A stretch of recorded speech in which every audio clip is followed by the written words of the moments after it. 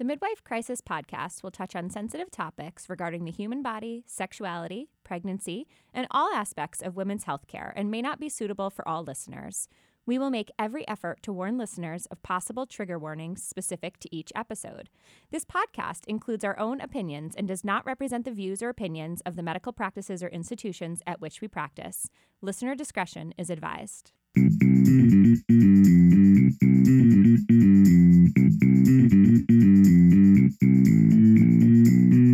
Hello, I'm Kate, and she's Piyar. Hello. And we're midwives. And this is the Midwife Crisis, because it's not just you. If you tuned into our last episode, which we highly encourage, you heard us riff a little about ourselves and got a sample of what we'll be discussing in future episodes. I'm a certified nurse midwife. This is Piyar talking, in practice for over 25 years. And I'm in midlife and loving it and the wisdom and freedom that comes with age. I'm on this podcast adventure with my friend Kate because I want to start an open and honest conversation about the intersection of women's health and race, age, class, culture, ethnicity, and sexuality. All of it. All right, cool. And I'm Kate. I am 30-something, we'll say that. And I am what I consider a baby midwife. So basically, I've only been in practice for about 3 years as a midwife, 10, 11 years prior to that in women's health. And yeah, I started this podcast with Piyar because I think it's really interesting to get to talk about something that we love and something that we end up talking about no matter where we are, who we're with. We talk all the time about women's health and women's health issues. And so having this platform to kind of discuss it further and discuss it in the realm of who we are is really awesome. So thanks for listening. Today's episode, we'd like to focus on a topic that we're both pretty passionate about for a number of reasons, and that is natural birth. And no, I'm not making air quotes. I'm making air quotes. Air quotes natural. They're so annoying. Well, fine. Tell us. Okay. Do tell. Yeah, so natural birth, in quotes. I feel like it's basically how people view different types of vaginal birth typically. So some people think it just means a vaginal birth. Some people think it means a vaginal birth without any medications. Some other people may see it as in the most natural setting, so at home or maybe unattended or attended by, a family member or a lay midwife. And some may argue that natural birth means it's only between a man and a woman, or it's conceived naturally. So for me, quote unquote, natural birth isn't just one thing, it's many things. The idea of natural childbirth came after this. It was coined by Dr. Grantley Dick Reed, which, that name though, it's real good. Good old Dick. He published. Have a uterus. Yes, he does not have a uterus. He's going to be an expert on the whole process. Mr. Dick was an expert. And so he came out with his book, Natural Childbirth, in the late 1930s. And he came up with this term to mean birthing without interventions. He later went on to publish Revelation of Childbirth, which was then called Childbirth Without Fear after that. And that book still exists now. That's a book that I know a lot of women will even see, if you go to Barnes & Noble, you want to read about childbirth. It was used throughout this last century, and then other birthing techniques, quote unquote, that were natural came out. So think the Lamaze technique, the he-he-hoo, right? And the Bradley or husband-coached childbirth method came about. Because it's a sport, and you need a coach. Right, exactly. And, who better to coach you through anything with your uterus and pushing a baby through your vagina than a man, right? And then finally, a little bit more appropriate, I think, was Ina May Gaskin, who is a midwife, one of the, midwives on the farm, which you may have heard of, sort of this 60s, almost like a hippie commune, where women really reclaimed childbirth as their own, and they really strove to normalize it, basically telling women your body is meant to do this. So it may or may not be obvious from what Kate has been telling us that formal preparation for birthing was focused on white women, heterosexual and cisgendered for the most part. And why do I keep saying white women in that voice? I don't know. I just find it amusing. it entertains me. And that's something that seems to have persisted through current times. Why, you ask? Why? Yeah, thank you. Ask why. Because all that teaching and preparation doesn't consider who these women are and where they come from and their history. Childbirth classes, they aren't necessarily a priority when you are struggling economically or you're struggling between work, you're trying to manage your time between home and work. And so you look at, if you take a look at the classes that pass through the hospital on tour, they are not, look at the demographics, just eyeballing them. You might find one or two couples that are of color, and that may be one of those may be Asian. It's not going to be like a representative of what the community is like, to tell you the truth. Yeah. I taught childbirth education for a while when I was in midwifery school. And now that you say that, I think that that's really true. And I know as part of their sort of revamped program, they had this idea that they were going to include different demographics in their videos. And it was so painful. The couples that they chose to represent, different nationalities and different cultures were so, I don't know, sort of stereotypical. It was rough, but anyway. Yeah, I taught classes as well. In my classes, the students, the women and their partners did not look like me. Yeah. They didn't look like me. So when I was having my first baby, I knew it was important for us to take classes. And I knew that my then husband had not seen a baby born.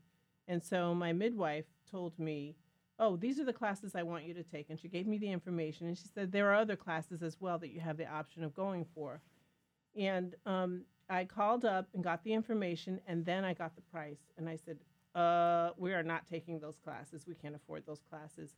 And those classes were geared towards how she practiced, and they were in line with sort of her philosophy and so forth. And they would have been really good classes, I learned later.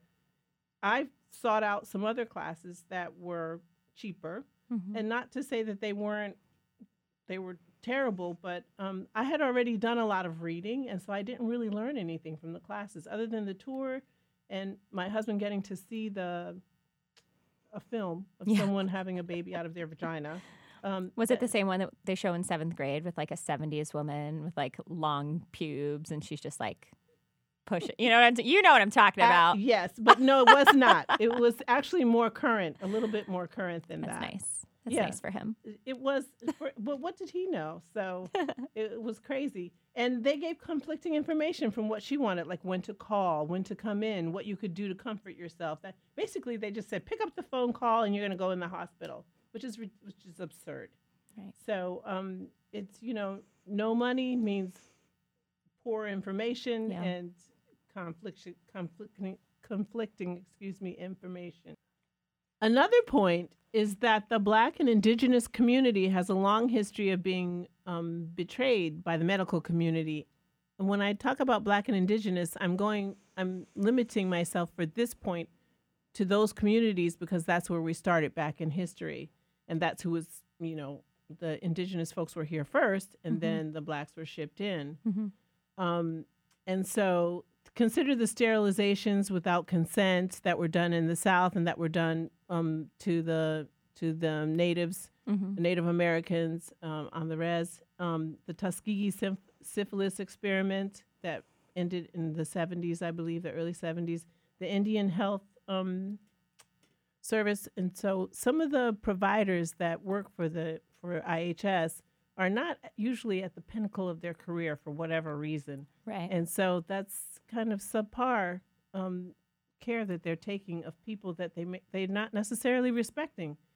So there's a lack of trust that's become a part of the legacy of seeking care for those folks, for us.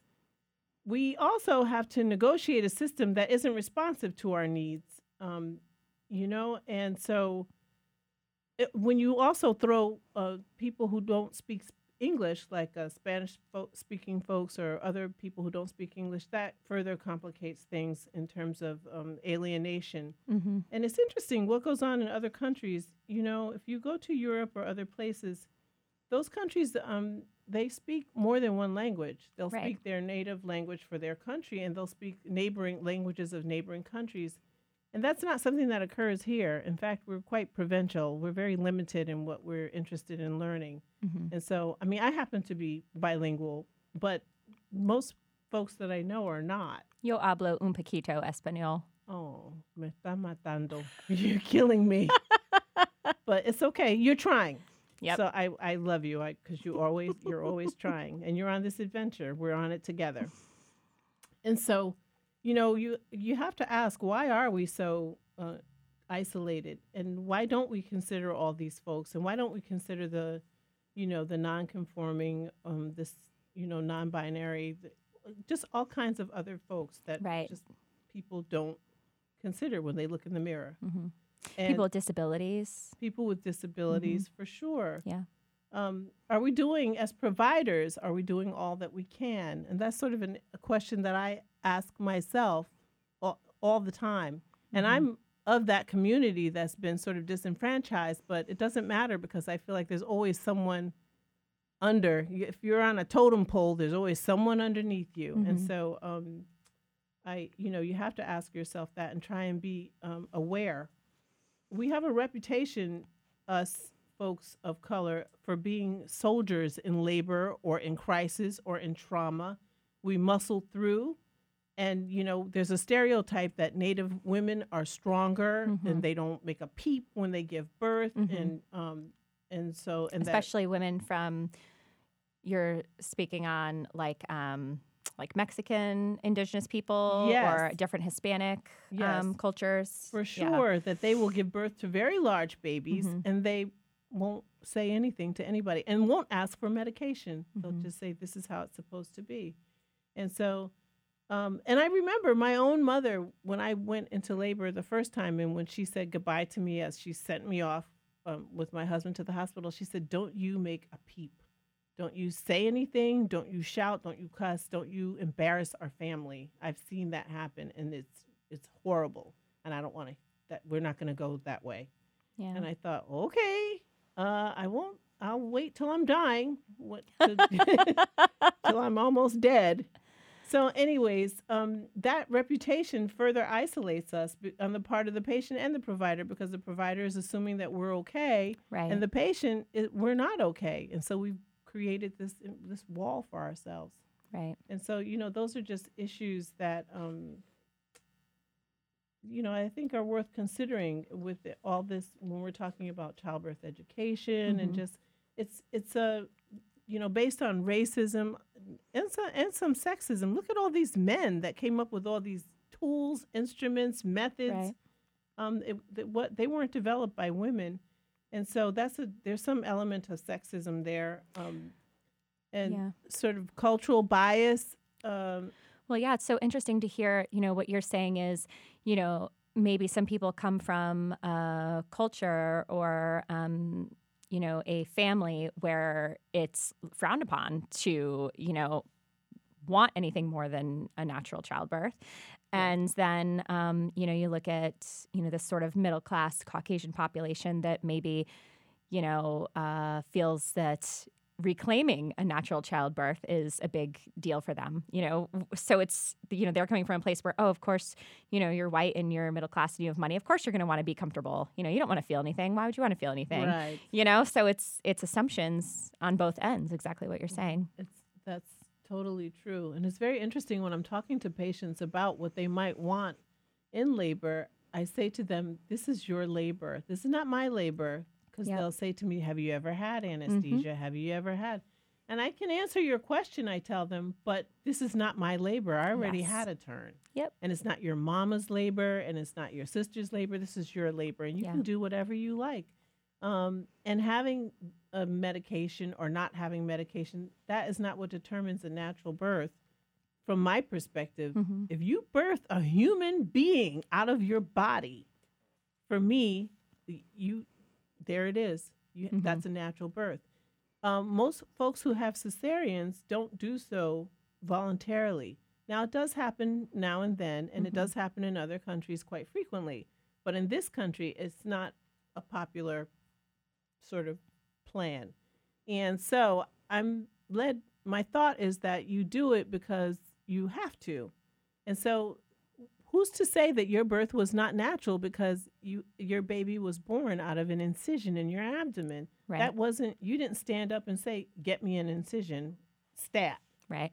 And so, and of that small population who does say that, I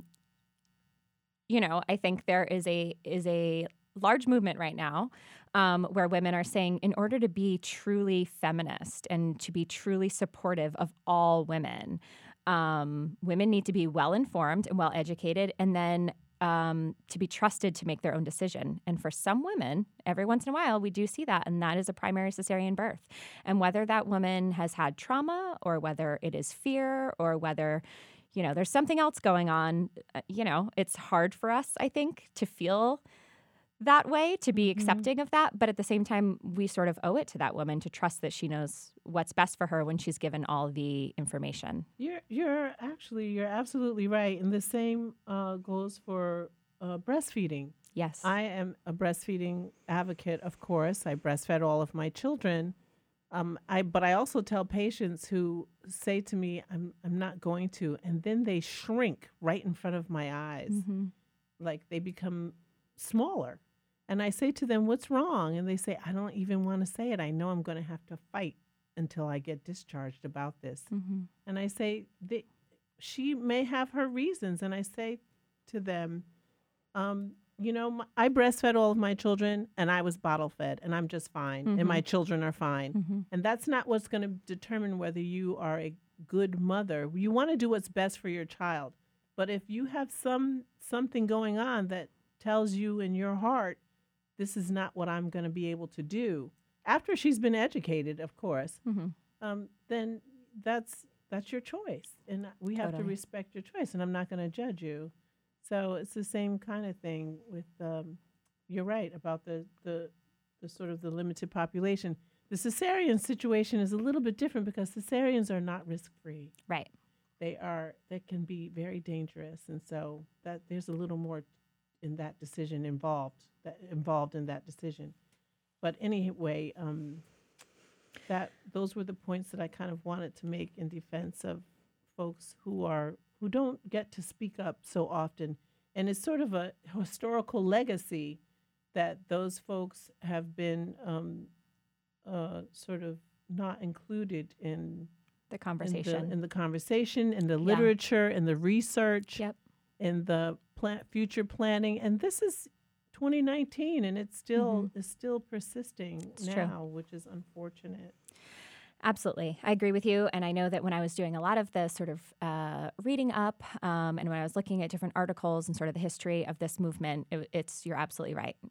What I was seeing was a lot of just representation from Caucasian middle class and upper class women. So you're 100%. Do you want me to say Caucasian or can I say white? You can say white. I don't know. Okay. I just tend to say Caucasian because I try to just keep everything, up and up. I have no idea.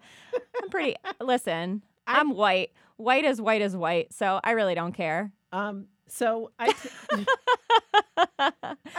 like a ghost. So I tend to say black instead of African American, just to point that out, to be inclusive of, more inclusive actually, because I've had women from the Caribbean tell me I am not African American. True. And I've been corrected on many counts. And so to include everyone, I say, okay, let's just go black. Is that okay with everyone? Yeah. I sometimes think like people, like women of color, people of color. Is that, again? Women of color is good because I'm including brown women and I'm including Asian. That's very inclusive. We got our green women. Asian. Yeah, those, we haven't seen any lately, but they're around. I know they're around. They're coming. That alien conversation's a whole nother day, but. Oh, yeah. That's a future episode. You have to keep watching and keep reaching out, and we'll get it for you. We have some things to say about that, too. Anyway. All right. So we talked a little bit about sort of this idea of natural birth and where it comes from and historically where it's come from in our country. We thought we'd talk a little bit about our own births. So, I think should we go younger to slightly older or... I'll go first. You can go younger to ancient. It's fine. I didn't say that. No, it's okay. I gave birth in the back of the house with a shot of tequila and a stick in my jaw. I thought you were in a cave. Old school. I'm a little younger than that. Quite old school. Anyways, go. Anyway, Proceed. yeah. So talking about my births, I think first and foremost, I think the coolest thing about births in general is that if you ask a woman who just had a baby, or if you ask a woman whose kids are in their 50s, if you ask a woman with dementia, almost all of them have some memory of the birthing process or their pregnancies or their young babies. And there's been a lot of research in the last couple of years about how pregnancy and birth actually change your brain. It actually changes, your gray matter and your white matter permanently. And so I think it's so interesting that no matter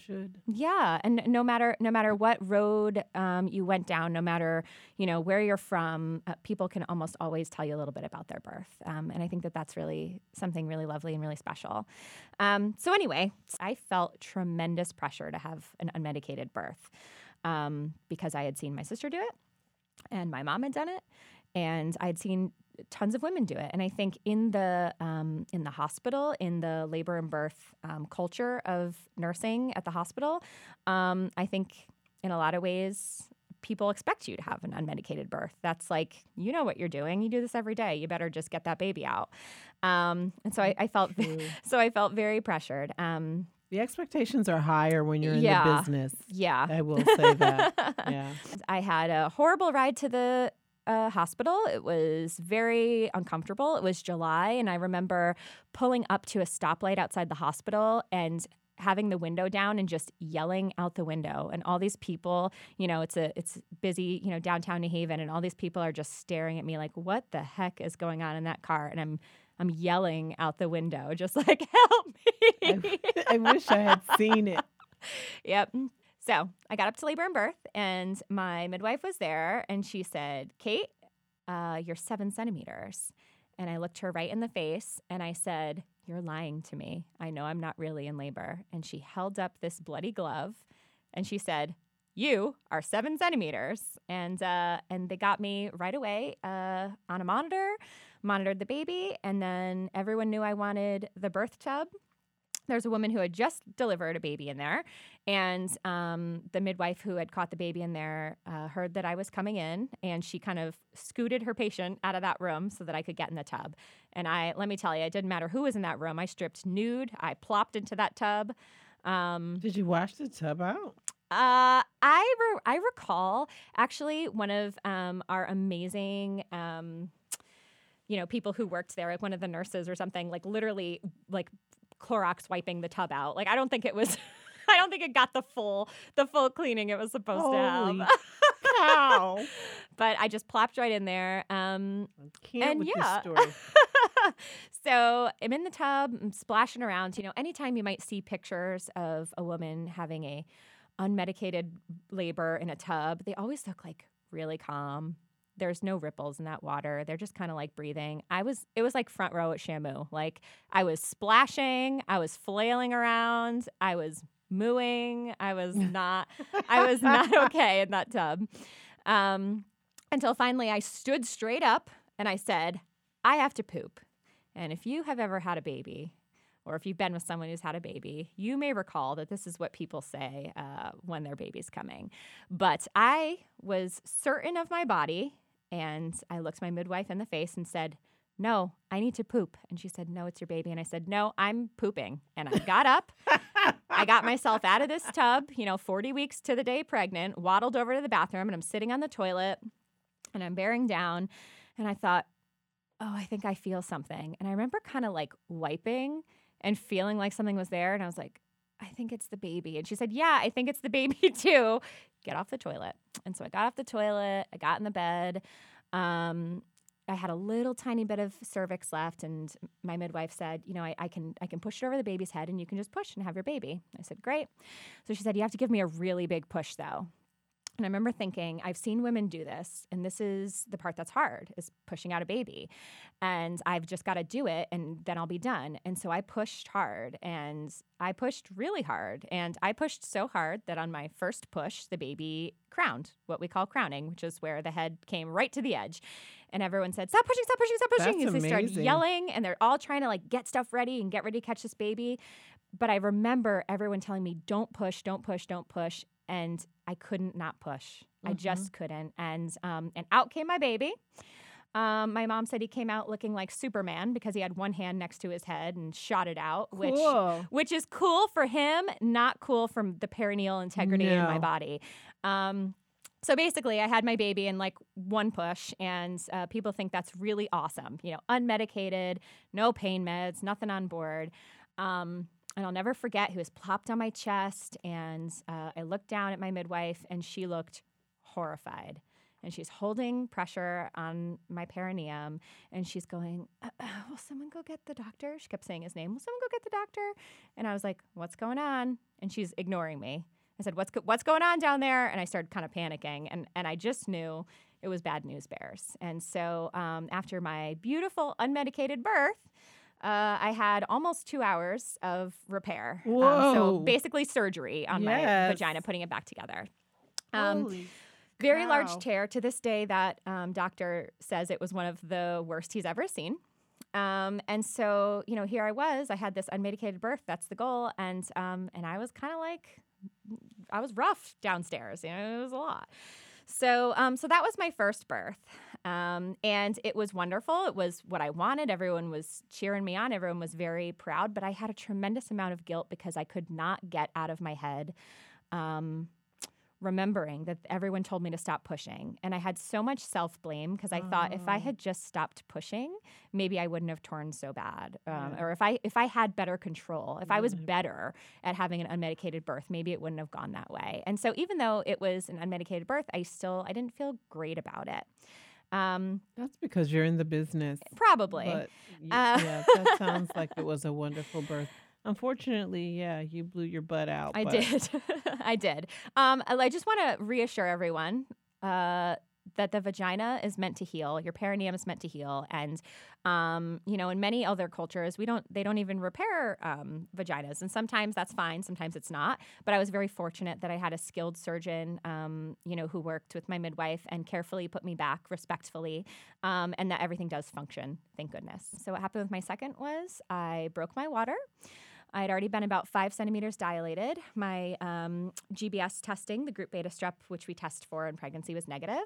And so I was like, I'm going to wait for labor because my first labor was only a couple hours. This kid's going to come shooting Nice. right out. Yeah, it would have been nice. the problem was you didn't pay dues the first time.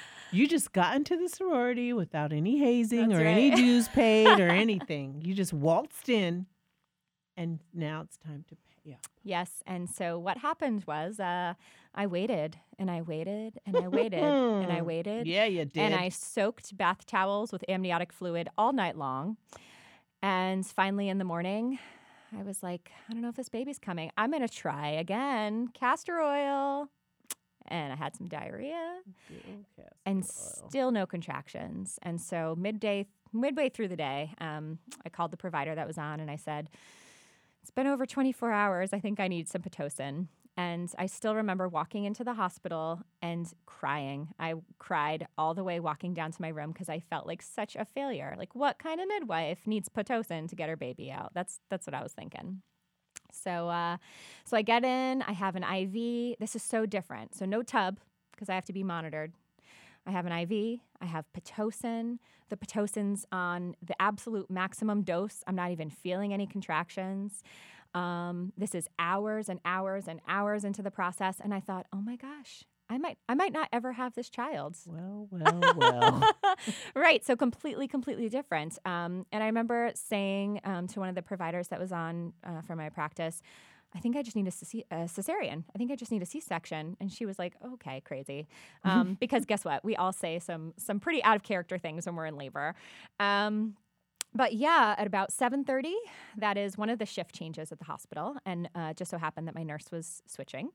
And so she's giving a report, and I'm kind of sitting on the birth ball, and I'm laughing, and I'm eating illegal food because you're not supposed to eat when you're on Pitocin. But I was just popping those, shout out to Flips pretzels, chocolate-covered pretzels. Of course you were. Of course you were. I'm just eating my Flips, no big deal. And all of a sudden, I have the painful contraction. It was just like the contraction that had sort of woken me up from my nap with my first. And that was about 7:30. And by 8:30, I was fully dilated and about to deliver this baby. So the active labor part was about an hour. And this time, because I couldn't get in the tub, I tried nitrous oxide, laughing gas. So, some people would not consider that a quote unquote natural birth. But really, like I said, nothing was natural. I was on the monitor. I had Pitocin. I had that laughing gas. I tell people it's like a big old glass of wine. Like every time I'd suck it in, I'd be like, ugh, my mom's eyebrows look horrible. Like that just made me very judgy and like... Yeah. And so I remember my midwife was there, and this time I was so scared of pushing and tearing because I'd torn so badly the first time that I just wouldn't push. And I laid on my side with my legs clamped shut, and my midwife was kind of sitting at the end of the bed with her gloves on, and I said, just pull the baby out. I looked at her right in the face. I said, just pull him out. And she said, the head has been crowning for like 10 minutes. You have to just open your legs and push. And poor kid. I was so head is just squeezed I up. was so scared. Yep. And so I finally just gave, again, it was like I gave like a push. He came out like his brother, Superman style, what we call compound hands. But this time, because I refused to open my legs and barely pushed, it wasn't such a bad tear. It was less. And I healed a little bit better. And so those were my two births, and they were really different. They were different, and they weren't the way we would predict for a first and a second. Right, we exactly. would predict the way your first went. We would predict that for a second. True. And your second more so for a first. Yeah. But, I reflect on that, and a lot of people will say things to me like one of my really good friends just had her second baby. She had epidurals with both, and she said, I don't know how you did it. You're so strong. You're so amazing. And I said, really? It was so fast and furious. Even if I wanted something for pain, I probably couldn't have gotten anything. And I was not one of these people who was calm or collected. Your mom would have been very disappointed in me because I was, as far as screaming, I was bringing great shame to my family. I was saying some not nice words. I was grunting. I sounded like a bull. And, but that was that. And so, yeah. So those were my births, and those were sort of my experiences. You have 3 babies, right, Piyar? I do have 3 babies, and it's very, very interesting. My mom, she got to see me work, not when I had children. I invited her, and she said no. The first one, she said, no, I don't belong there. So that's very interesting that your mom was there when you gave birth. The second one, she said, no, I'm going to watch the first one.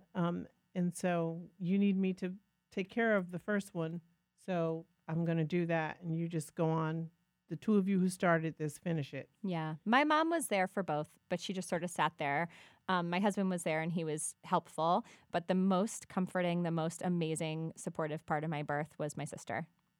And the third, I invited my mom and my sister, and they both said, no, I don't think so. My sister said, I decline. I'm too chicken. Oh, I would have been there for you. Oh, I bet you would have. Was I born? Yeah. Was I born? That was a good one. That was a good one. For the first one, you were not born yet. Okay, smarty pantalones. You weren't born yet. You got the jokes going. Did you stay up all night thinking of that one? My first birth, it lasted about 10 hours. From start to finish, which is pretty good. That's for a first baby. So I called my mom, because what else do? You call your mom, and she came over, and she stayed with me until he arrived, and she stayed until we actually departed for the hospital. And like I said, I asked her to join us. She refused. When I got there, I thought, I'm going to be pushing in a few minutes because this is holy hell. I was 3 centimeters. That's a long way to go. That's barely, you're not even really active. And like I said, my water had broken already at home. But my labor progressed quickly, and I had a little shot of something called Nicento. They don't even use that anymore because I think it I don't know, people probably died from it or something.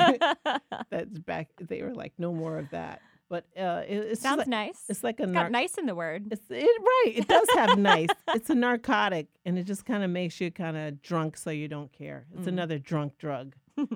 And pushing was very hard, but I only pushed for an hour and a half. And then I said, I need a cesarean. The baby is stuck, and I need a cesarean. And I heard the doctor and the midwife talking, and the midwife told the doctor, she's a poor pusher. She's a poor pusher. Oh. And I said, no, the baby's stuck. I wasn't getting in their conversation. And the doctor said, just push for a few more minutes, and then I'm going to go get the forceps. Remember that old Simpson? Where was he from? Mm-hmm. We don't know where he was from. He wasn't Scottish, was he? Let me tell you, if you don't know what forceps are, they look like big salad tongs.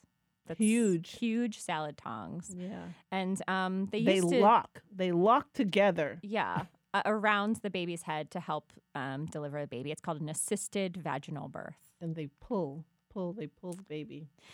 Yeah. So, anyways, he put them on, and his head was born. The baby's head was born, and his body was not. It's supposed to be the head's born, and then in all the movies, the body slides right out. His did not. And they turned, and they twisted, and they turned, and they hemmed, and they hawed. And he said to the midwife, my hands are too big. I can't. And she was a small person, and so she put her hands in. And fortunately, she saved the day because my 11-pound, 4-ounce, 23-inch baby boy was born.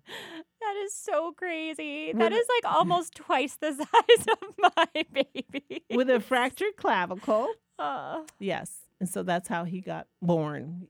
His clavicle broke, and then that made him sort of fold in half enough to slide out. Kind of not really slide, but get out. To Winnie the Pooh out. Yes, to Winnie the Pooh out, like stuck right in that little honey hole. Out of that, he pushed out of the honey hole. Anyways, I like that. I like that phrase. Honey hole. Yeah. I'm gonna use that. That's cool. He got pushed out of the honey hole. He was stuck in the honey hole. And then his mama had a postpartum hemorrhage. Of course, and an extensive laceration that tore up my tail from the front to the back. Listen, girl, we're in the 3rd degree club right here. High five. Yes, I was destroyed. High five. And when all of it was over, I said, I can't wait to do this again. And that was the first one. And so the second one, I gained less weight, and I said, I'm going to prove to them I'm not a poor pusher. And when I got to the hospital, I got there, and I had my bag, a little purse, and I had a big bottle of wine. And the security stopped me and said, you can't go in there with that. And you're pregnant. And I said, you think I don't know I'm pregnant? And I'm in labor, and I'm going in there with this because my midwife said I could. And he said, and meanwhile, my husband's behind them, and he's sort of waving his hand saying, no, don't talk to her. Don't say anything to her. Just let her go. And I turned to him. I said, I see you back there. You're doing something. And the guy says, you're not supposed to bring alcohol. And I just walked away from him. I was like, I dare you. Double dog dare you. You should have told him you were going to crack it over the baby like you're christening a ship. I didn't. I said, I'm going to drink this. As soon as this baby gets out, I'm going to guzzle it straight from the bottle. And so we go upstairs, and I find out that I am 3 centimeters yet again. What is it about that number? And I thought I was going to be ready to push again. She said, I'll break your water if you want, or you can go back home. And I said, no, let's go.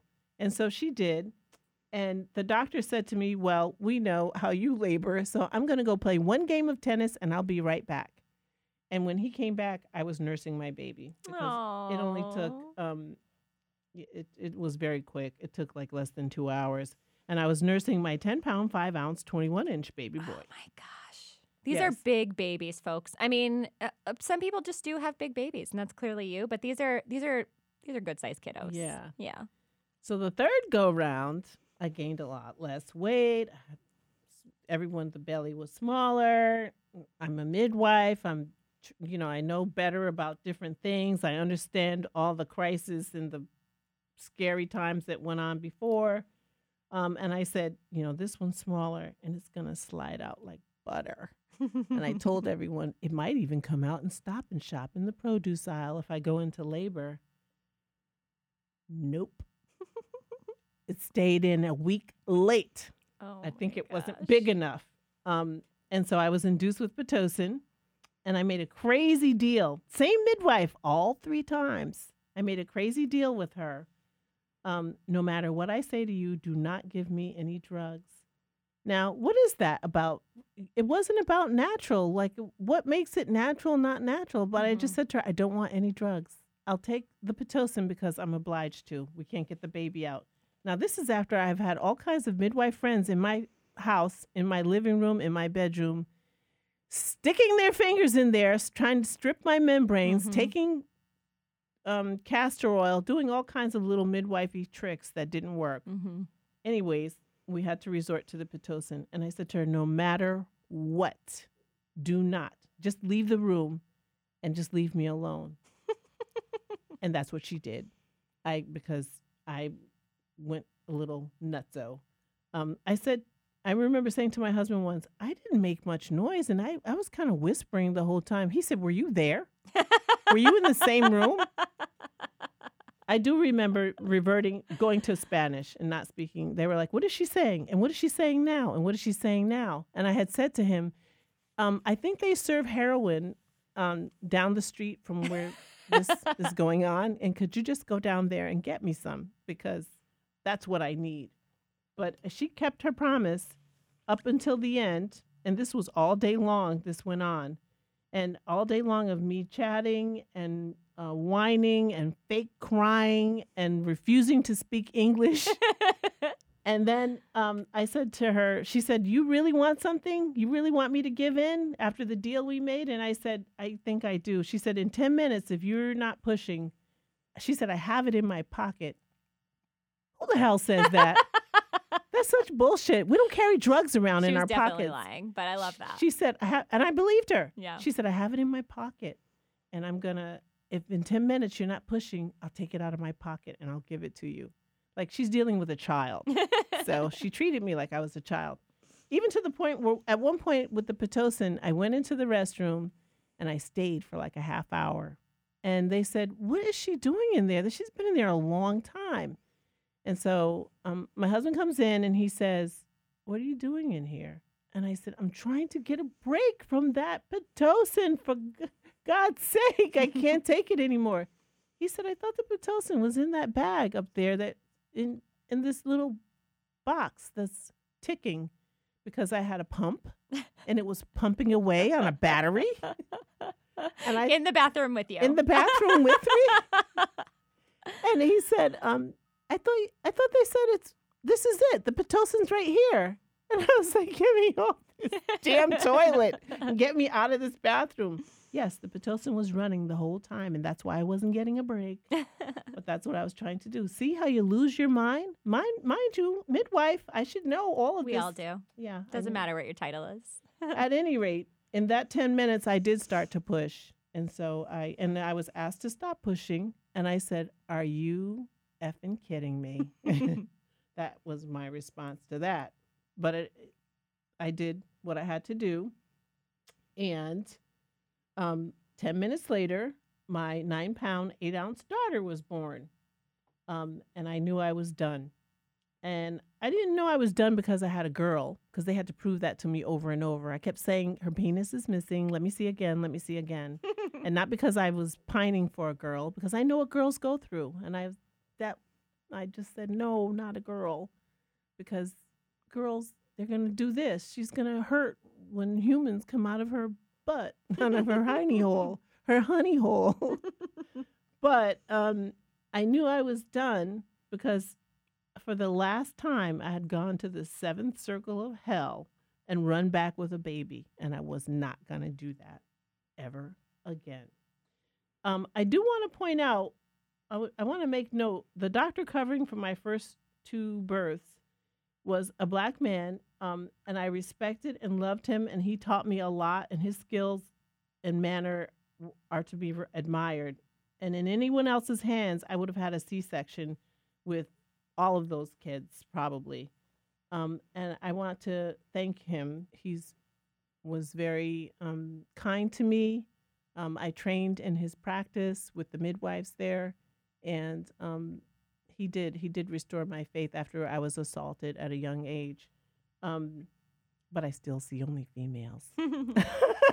That's so awesome. And I love, we're both midwives. We both have so much respect for our profession, obviously. But in a similar way with my first birth, I loved that my midwife, who was my really good friend at the time, knew that, my laceration, my tear was more than what she could handle. And I felt so lucky to have a capable surgical hand to put me back because, midwives are experts in normal. And had it been Yes. a little less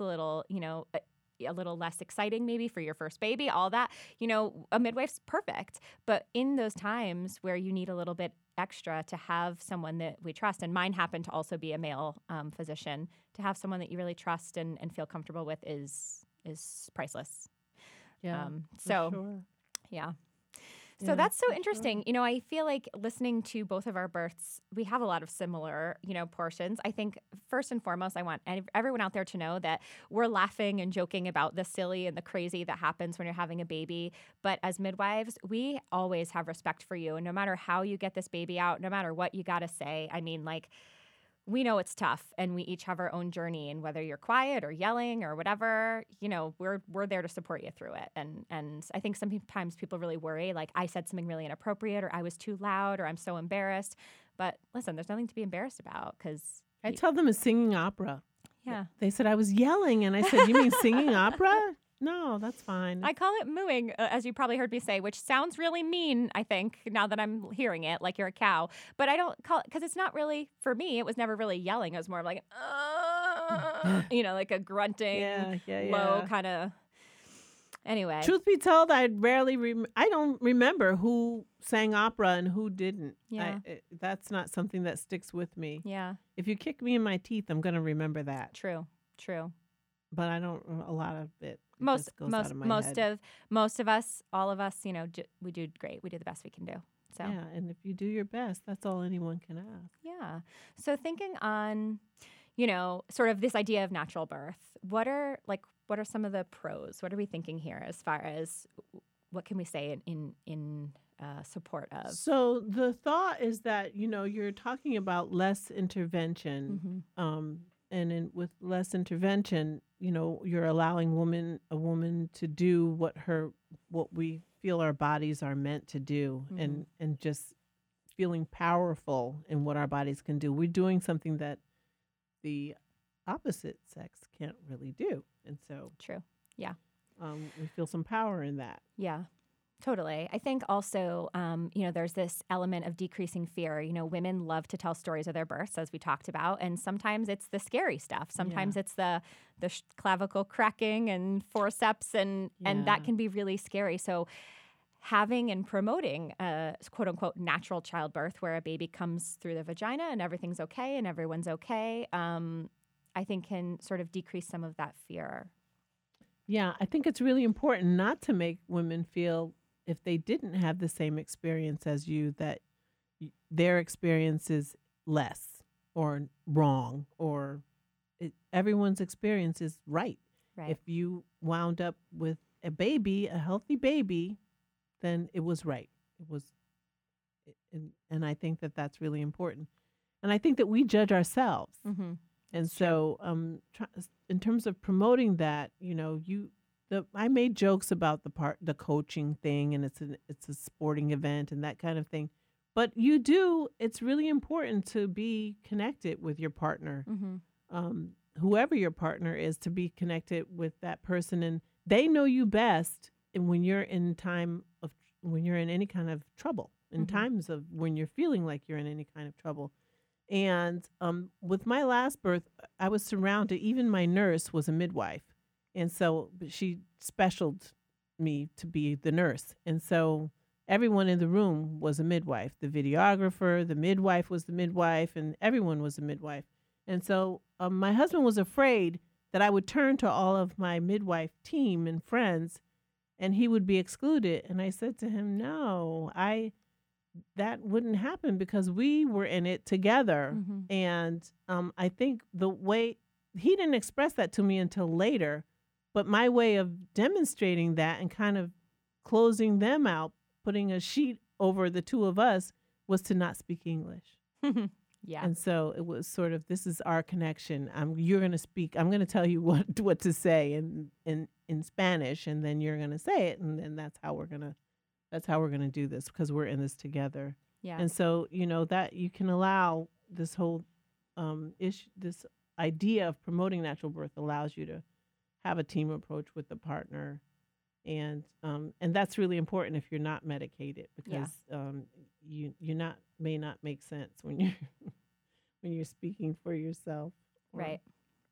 I think the obvious pros as well as not having a surgical birth, having less interventions means maybe lower risk of infection, lower risk of, bleeding. If you don't have an epidural, or different types of medication. Sometimes you can be groggy. Sometimes you can't move as much. Sometimes you need, just again, more sort of interventions. And maybe you're going to heal better. Maybe you're going to have less pain postpartum.